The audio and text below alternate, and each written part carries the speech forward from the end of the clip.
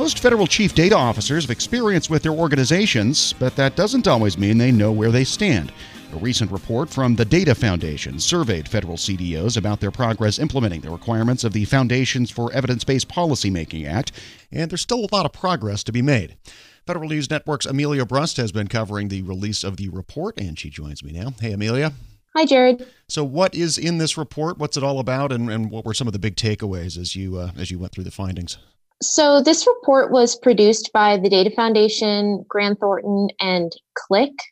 And it was called the first government-wide survey of federal CDOs.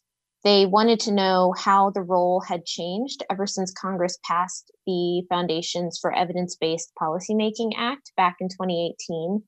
And that law was meant to standardize the CDO position across federal agencies.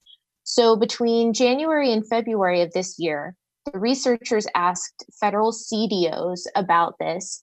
And they found that 54% of them have a clear understanding of their responsibilities and that they know what is expected and how to be successful in their positions. So here's Chris Rowley, who is a former CDO for the General Services Administration, talking a bit more about what that means. They also identified their top 10 focus areas, 9 of which are non-technology. So you have a third of CDOs reporting to a CIO. 90% of their work, based on my interpretation of the functions, is non-technical. And 54% of CDOs don't know how they're going to execute on their mission and responsibilities. There seems to be some misalignment between organizational placement and expected responsibilities and desired outcomes of CDOs' work. I don't think that's a universal case, but it's definitely when you're thinking statistically and you're looking at the analysis coming out, I would say that is a reasonable assessment to make. And so keep in mind that about 97% of the CDOs who responded to the survey had worked in federal government for at least 5 years, and 61% of them had been in the same organization for at least the last 5 years. So an interesting number in there showing us that more than half of CDOs do have a clear idea of their role. I'm not sure how to assess whether that's a good number or a bad number, considering this is such a new role within the federal government. But from the report, what are some of the reasons people had as to, or some theories anyway, about why there's still some lack of clarity about the responsibilities of this CDO role? Well, one factor that the report found is that about a third of CDOs still report to their CIO in their department, agency, or bureau. And those who do tend to have a smaller staff than the CDOs who report to some other senior agency official. And that's why Rowley said, going forward, he would like to see CDOs take more ownership of their roles. You're going to be able to highlight data quality issues and provide recommendations on data standards, not just implement somebody else's solutions. The challenges of the CDO reporting to the CIO, you're going to be able to influence technology spending, but being outside the CIO organization is going to limit your overall direct ownership of resources. You're going to be dependent on the CIO to prioritize technology investments and how to scale a platform. You're not necessarily going to have direct insight into all data assets across the agency. You may have them from a programmatic side, but not necessarily from a technical or database side. And you're going to rely on the CIO to build and manage the enterprise data platform. You'll have less hands-on ability to do that work. And so if you're very technical in nature and are driving to do that, it'll be more of a challenge. And again, that's Chris Rowley, a former chief data officer for the General Services Administration. And we're talking with Federal News Network's Amelia Brust about the new report from the Data Foundation, first ever government-wide survey of federal CDOs. So Amelia, what else were some of the other key findings in this report? So some other findings in the report were that even with the pandemic, CDOs had made some continued progress on new data governance processes and gathering data asset inventories for their organizations, which were also some of the goals of the Evidence Act.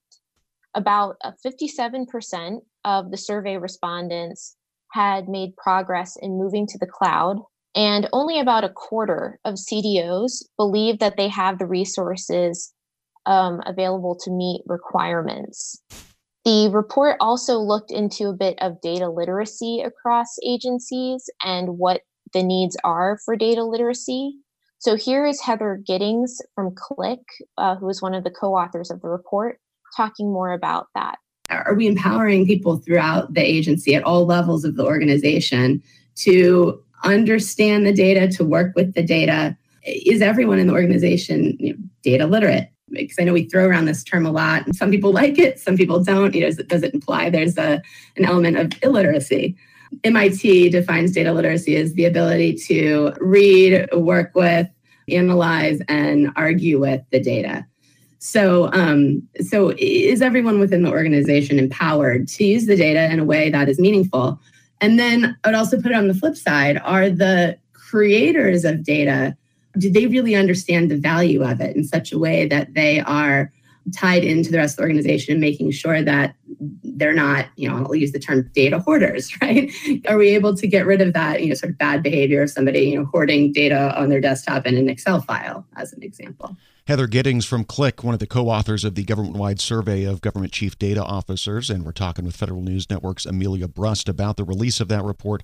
And Amelia, how did the Data Foundation go about tracking down all these CDOs across government and getting their input onto this? So the Data Foundation made a list of all known federal chief data officers, and that was using their contacts as well as scouring social media, agency websites, etc., and invited them all to do a web-based survey. They got about a 26% response rate.